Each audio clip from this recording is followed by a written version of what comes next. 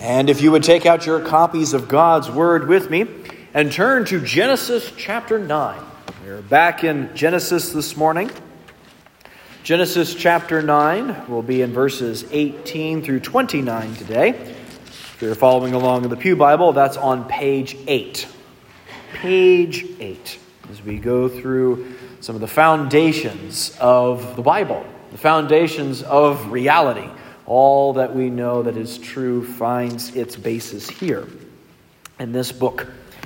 So now we turn to Genesis 9, in verse 18. Listen carefully, because this is God's word that is for you. The sons of Noah who went forth from the ark were Shem, Ham, and Japheth. Ham was the father of Canaan. These three were the sons of Noah. And from these, the people of the whole earth were dispersed. Noah began to be a man of the soil, and he planted a vineyard. He drank of the wine and became drunk and lay uncovered in his tent. And Ham, the father of Canaan, saw the nakedness of his father and told his two brothers outside. Then Shem and Japheth took a garment, laid it on both their shoulders, and walked backward and covered the nakedness of their father. Their faces were turned backward, and they did not see their father's nakedness.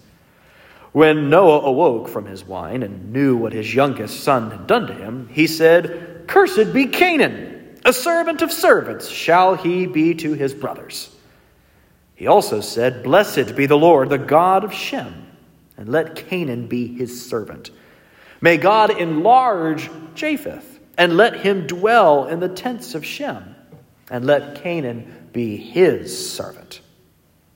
After the flood, Noah lived 350 years. All the days of Noah were 950 years, and he died. This is the word of the Lord. Thanks be to God for his word. Let us now go to our God in prayer and ask his blessing on this text that's in front of us. Our Father, we come to this text in part horrified, in part perplexed, and I ask that you would help us to know what is here, to help us be prepared to avoid what we see here, and to be prepared to receive the grace for when we don't. We ask all these things in Jesus' name. Amen. One of the things that I have found myself doing more and more as I embrace this role of fatherhood is being prepared. I've been taking on more and more things to load into my pockets for just those things where you just never know. And it's gotten a little out of hand as I've ascended from dad to full geek by buying a pocket organizer, which I actually have with me, to contain all of these things that I have with me. For you dads, I'll be happy to show it to you afterwards. I know you'll like it. But one of the things about being prepared for the things that we don't expect in life, we often neglect to prepare for the things that we absolutely know are going to happen in our lives. And beyond just the usual, well, we know we have to go shopping. We know we have to prepare our houses for winter. We know we have to do all of those things. One of the things that we neglect being prepared for is our own propensity to sin. We know that we are going to be tempted, if we're honest. We're going to be tempted with sin today. In fact, I would say we are all going to be tempted to sin before this service is out. So what are we doing to prepare for that? Are we taking any measures at all to avoid this? Well, if the answer is no, this is a marvelously instructive passage for us.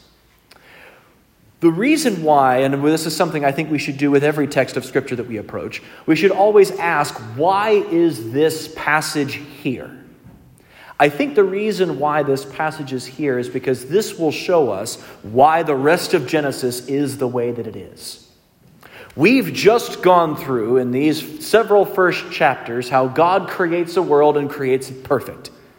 Then Adam and Eve come along, Sin is introduced into the world and the whole world falls apart, such that we get to the point in Genesis chapter 6 where every thought of every man's heart is only evil continually. It's bad. So bad that the Lord sends a flood and drowns not only all but one family of humanity, but all of the creatures as well, to purge the world of this sinful blight that's come upon us. Well, we might think, well, good, problem sorted.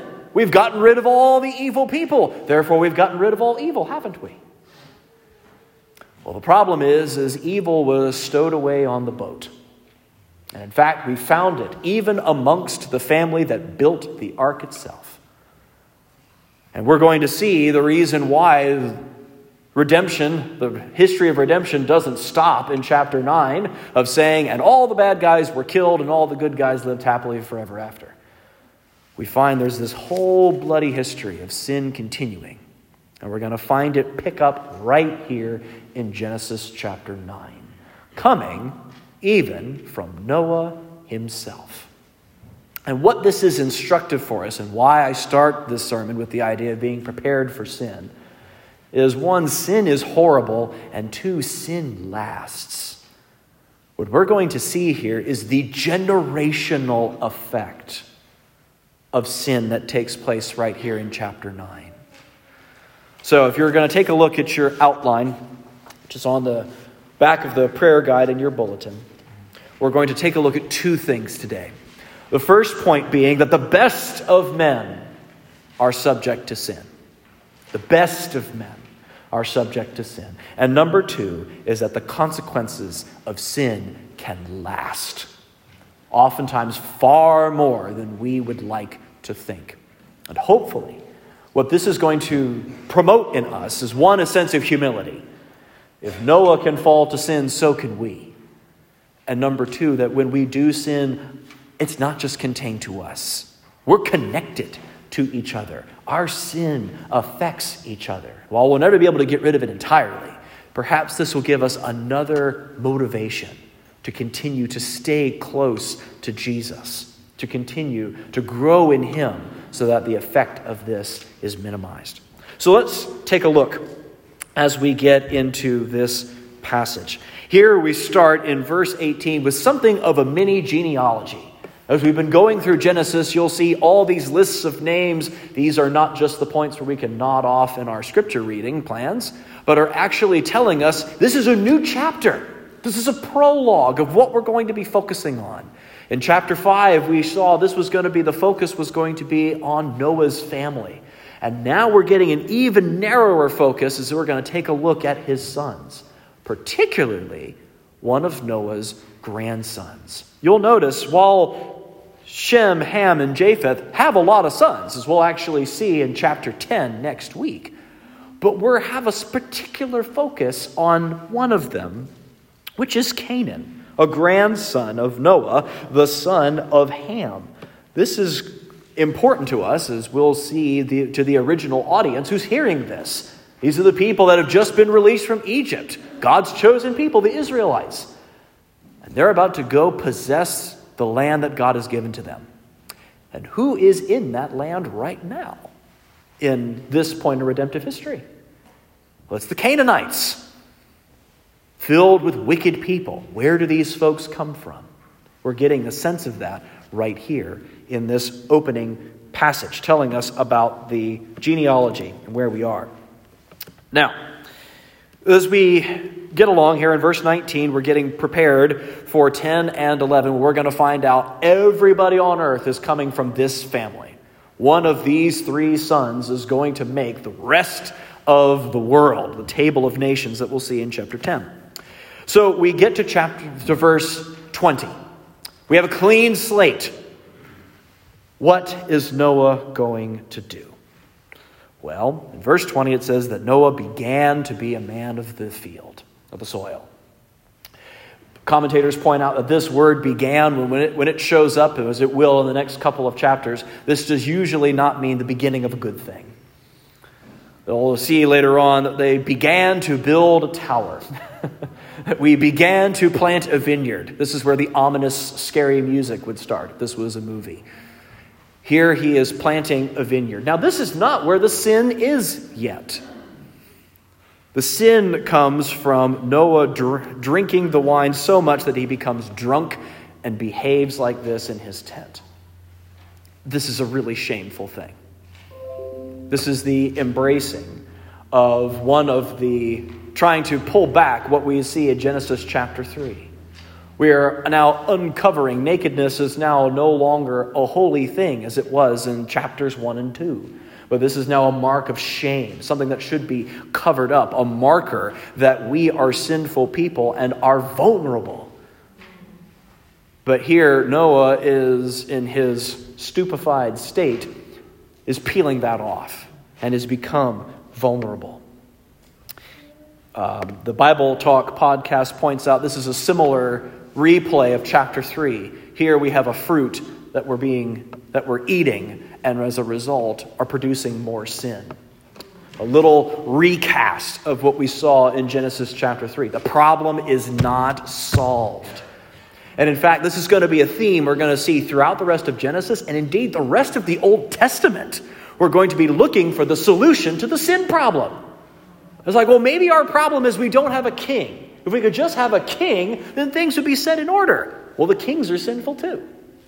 Well, if only we had a priestly system, then we would realize and get our act together. And we find even the priests are corrupt.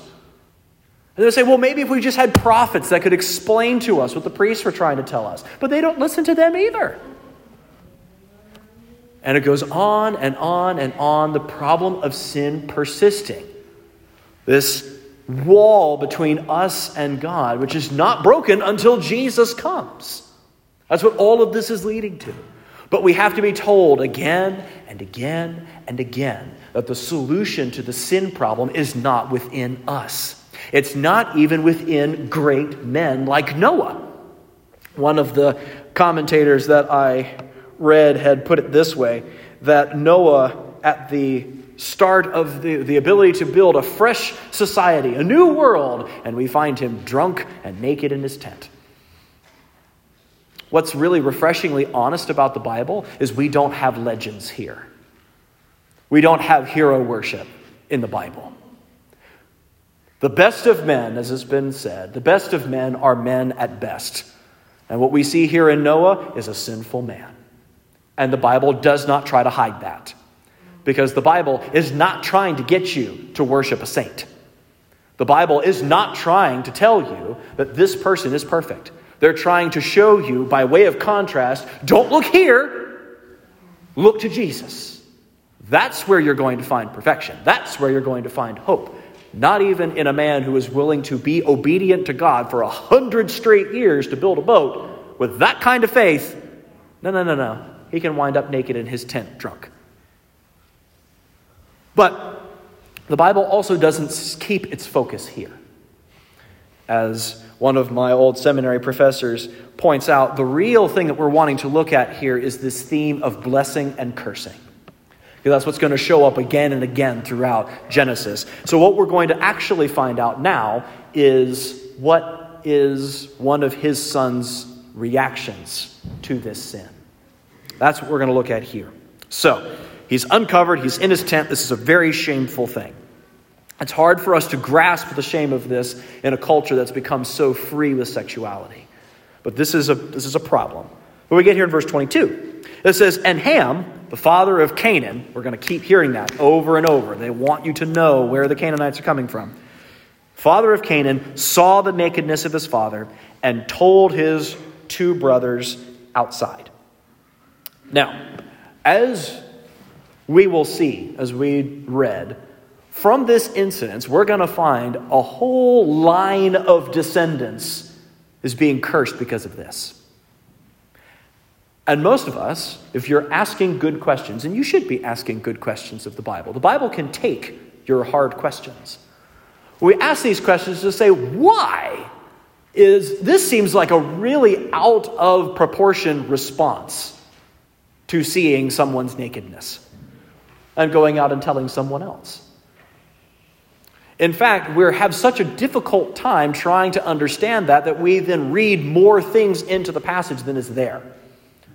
There have been a lot of things saying it's like, okay, well, I mean, it can't be that. It can't just be a look. So saw has to mean something else. Saw has to be a euphemism. Maybe he's violated his father. Or some would say he violated Noah's wife. And maybe this is the reason why all of that's the case.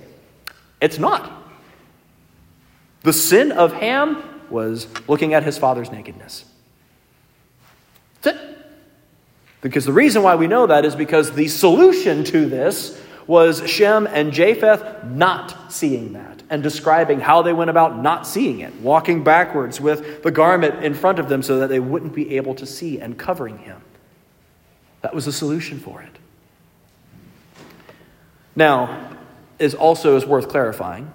This is not just a case of Ham being in wrong place, wrong time. He was coming in to have their meeting with Noah about their quarterly finances, seeing how the vineyard is going, and all of a sudden is confronted with something he didn't want to see and backs out of the tent. That's not what's happened here.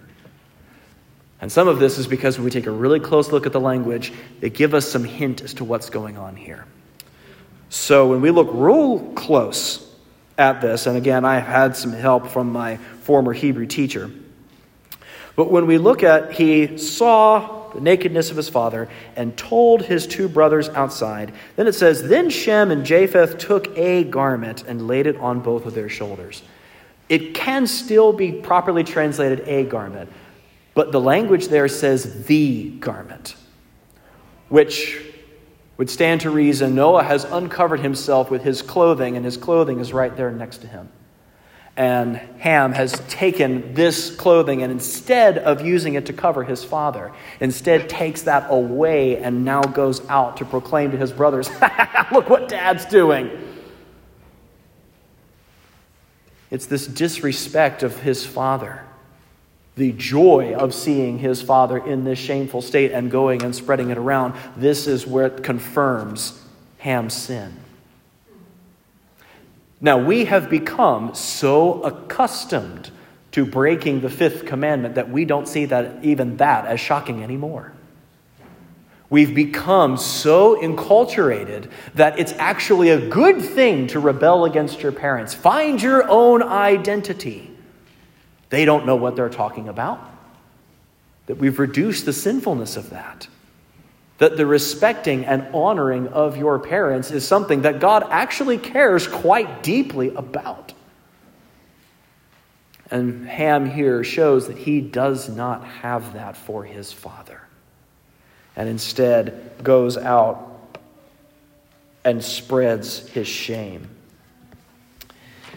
We don't think like that.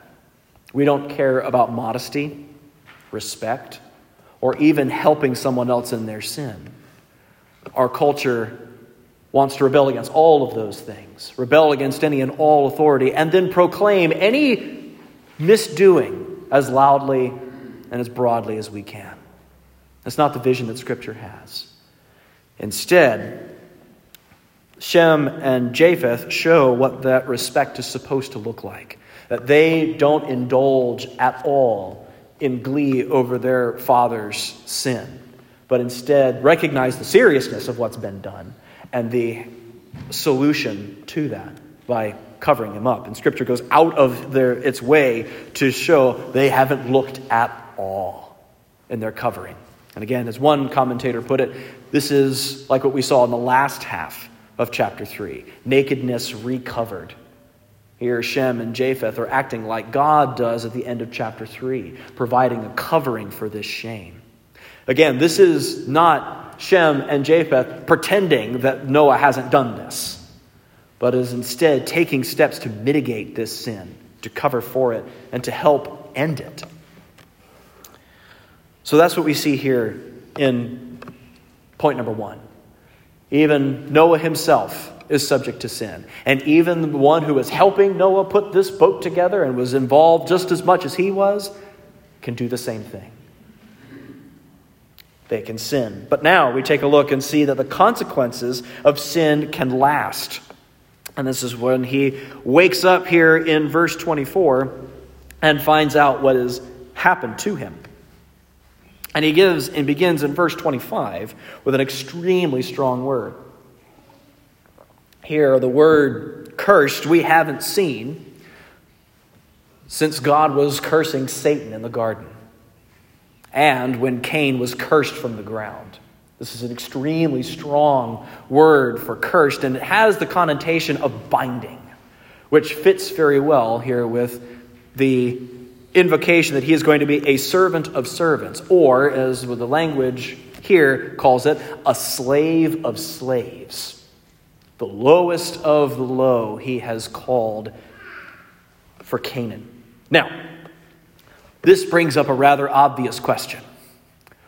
Why is Canaan, the son of Ham, the grandson of Noah, why is he being punished for something that Ham did? Canaan wasn't there, at least as far as Scripture tells us. So why is he getting cursed when Ham does something wrong? Doesn't the Bible say that the sins of the fathers are not going to be punished on the sons? What are we talking about here?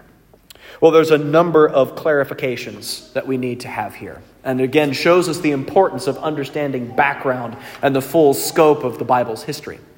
So the first is one where we're a very individualistic culture, where our things only affect us. And the original audience would not have seen it that way.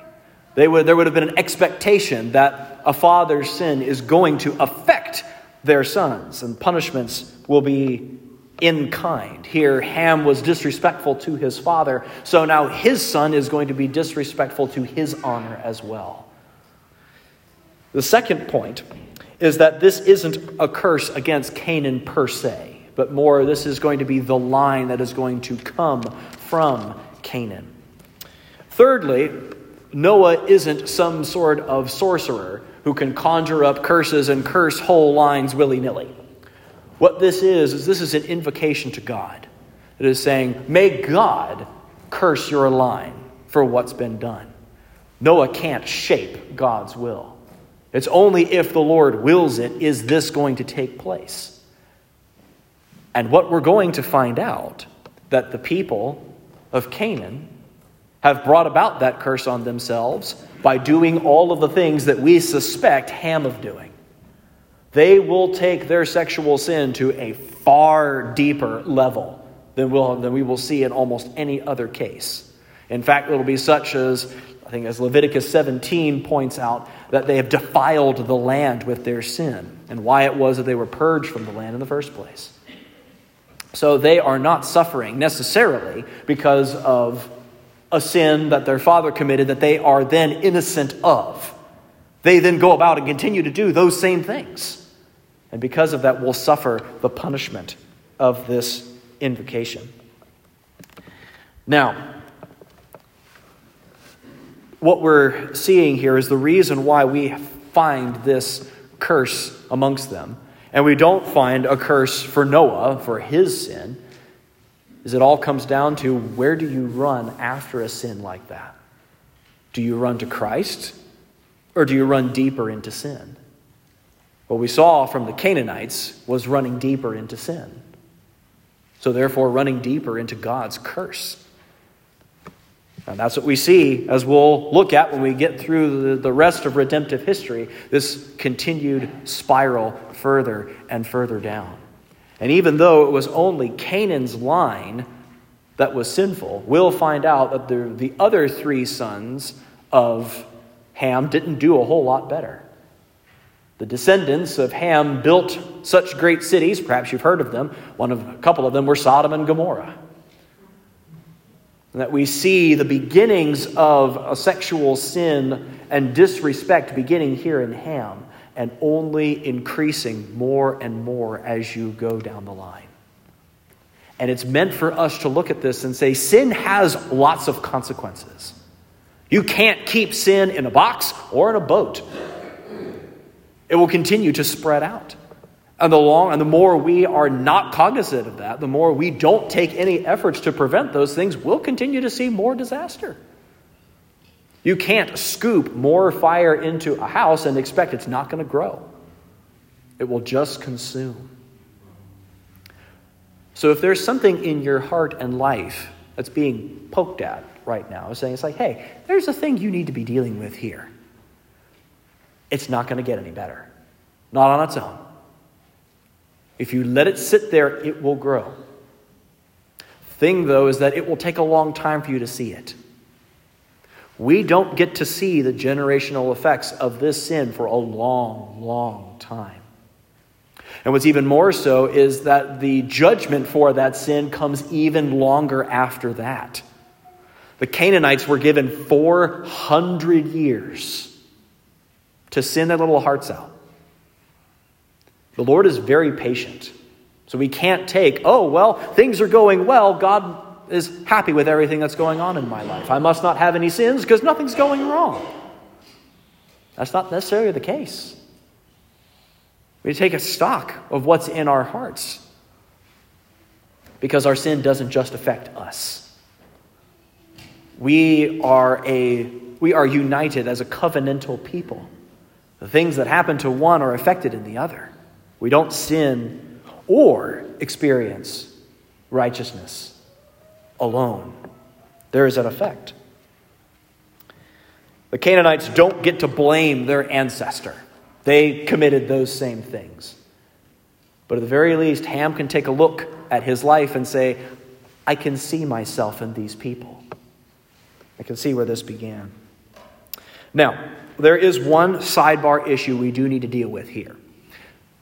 It's a terrible interpretation of this particular passage that has actually shaped people's views in America. One thought here is people have taken it as like, oh, well, since in verse 19, that from these people all the rest of the nations come forth, all the rest of the people come from this line, and because we have this son who is being cursed to perpetual servanthood for these other people, there was an interpretation that said, this is where, and again, you can probably hear where this is going, this is where we get justification for slavery. And indeed, Americans took this very passage and said, well, Ham is close to the Hebrew word for black, so this means this is where black people come from. This is a cursed race, so that's why we can enslave them. Now, that's terrible, because that's wrong.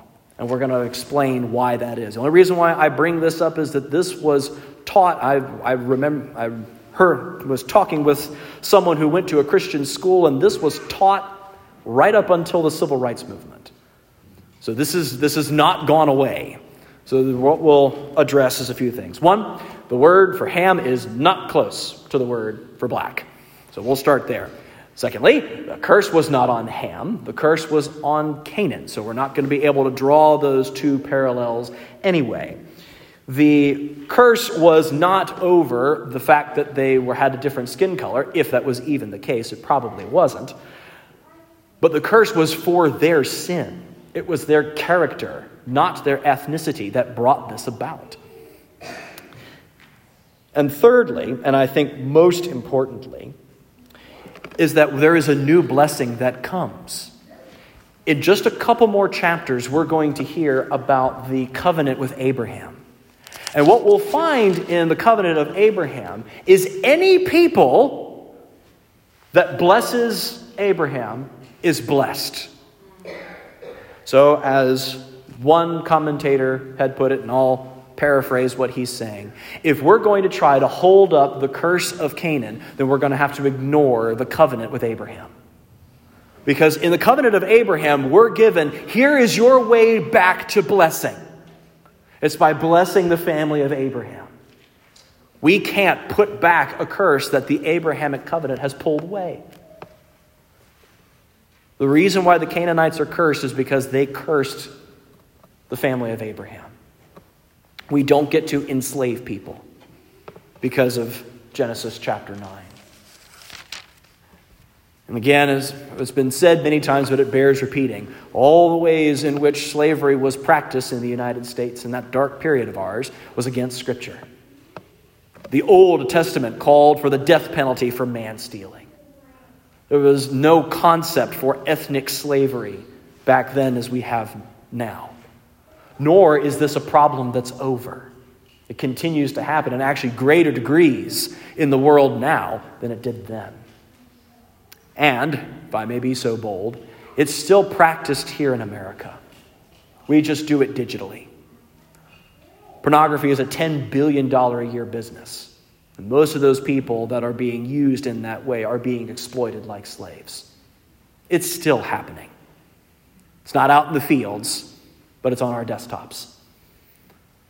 We don't get to excuse that sin because of this, or any sin for that matter, because of that. Instead, what we proclaim is a hope and a blessing. And that's what we see beginning here in verse 26. When Noah calls, "Blessed be the Lord, the God of Shem," who we're later going to see in chapter 10. Again, pay attention to those genealogies. They're important.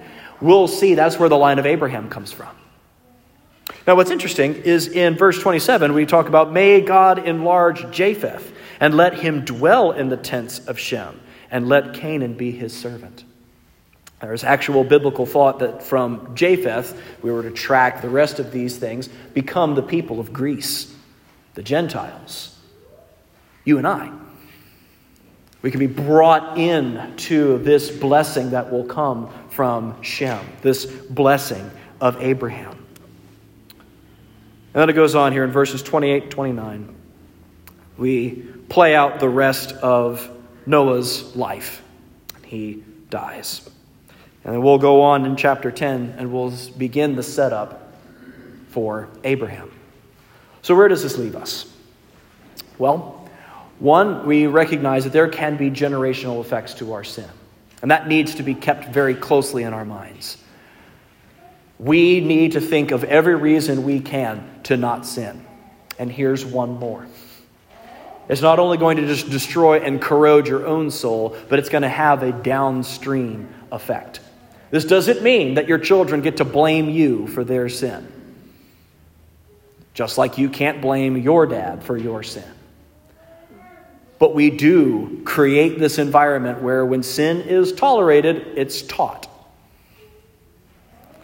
So we need to be careful of this. But I want to offer you hope. If you've come from a family where it's just like, yes, sin was an ever-present part of our family, and I feel cursed to follow in this same direction, you don't have to do that. Because you can have a new father. You can have a new family. You can be brought in to Jesus. No matter how deep your sin is, God's grace is more and can change you. You're not stuck to repeat those same sins anymore. Jesus can set you free from that. So I invite you today, if you've never been a part of Christ, if you haven't been united to him, if you haven't put your trust in Jesus, turning from yourself into him, this is the time. You're not going to be able to fight sin on your own. It's just not going to happen. It's more powerful than you are. You need Jesus. And let me also invite you, if perhaps you're sitting there and saying, well, I actually had a great family, but I'm the one messing up the next one. My sin and my past has now put my family in this hardship. Jesus is for you too. And what's wonderful is that from some of the deepest messes that I've seen in families or have been testified to from families, when the Lord changes someone, even if it's been decades of problems, sometimes that shift from sin to embracing of Jesus, that has an effect on a family too. If you were to say, wow, I was a terrible father. Now my children are all out of the house. It's too late for me. No, it's not. When your children see a transformed life, that tells them who Jesus is and will actually probably help in keeping their eyes off of you. If you've been a good father, it's because you've been pointing them to Jesus. If you've been a bad father, it's because you haven't been pointing them to Jesus. But you still can.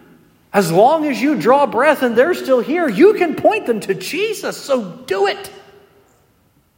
And if you say, well, they won't even talk to me anymore, then pray that Jesus will pursue them beyond where you can. There's always hope with Jesus. That's why we look to the blessing here of Shem. offers up blessing to the Canaanites if they take it. The same's given for you. We have a new and better covenant now, but we celebrate every month with the Lord's Supper. But there is a new covenant in Christ where all of your sins, as we've confessed earlier, can be put on him, including being a terrible parent, including being a terrible friend, a terrible pastor, one who is led into sin instead of righteousness. The Lord can forgive those things too and set you on the right path. Now, maybe you don't get to see it fixed in your time. Maybe you don't. But the hope of Jesus can last beyond even your ability to do anything about it. Christ can still pursue people beyond what you can do. And I've heard of people who have wandered away from Jesus, who had faithful parents praying for them right up until the day of their death. And it was only after the death of their parents did the Lord get a hold of someone's heart. So don't lose hope. Jesus is really good. And when you come to him, he will change you. It might not be instantaneously. It might not be that you get to avoid every mistake, as we see here with Noah. But even Noah was not defined by this. In Hebrews chapter 11, in the hall of faith, he gets held up as a faithful example of what it means to follow Christ. Not because of this, but despite this. You don't have to be defined by the thing that keeps you up at night. You don't have to sum up how well you're doing in your Christian life based on how well you're beating one particular sin. What defines you is who's your Father. And God offers you adoption papers to say, be mine. Don't be defined by what you do anymore. Be defined by who you are. A son of Christ, a son of the living God. That's what we offer you here. You can change your pedigree. You can be grafted in as a wild branch and brought into a faithful family tree. Christ is the support. Christ is the root. Christ is the vine. And you is the grafted in branch. So yes, avoid sin. Curl back from that as much as possible. There's no joy for you there. But instead, run to Christ. And when you do sin, because you will, but when you do, run to your Father. You can't fix it yourself. Run to your Father, who'll pick you up, forgive you, dust you off, and carry you the rest of the way. So if you've not done that, please do that. There's no hope for you in yourself, in your family, in what you can prepare for. But instead, run and stay close to Jesus. And there you will find life and blessing. Let's pray.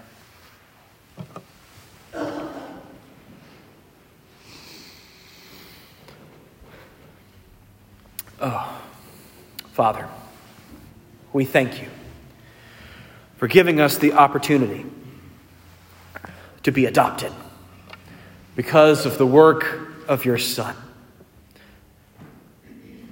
For Jesus' volunteering and your sending of him into the world to die the death that we should have died and to live the life that we should have lived, risen again from death. I pray if there's anyone here who has not been brought into the family of God, that they would be brought in even today. That they would be shown anew for those that are struggling, who are in your family, that they would be reminded of whose they are. and that they would desire to look more and more like their Father. And we ask all these things in the precious name of Jesus. Amen.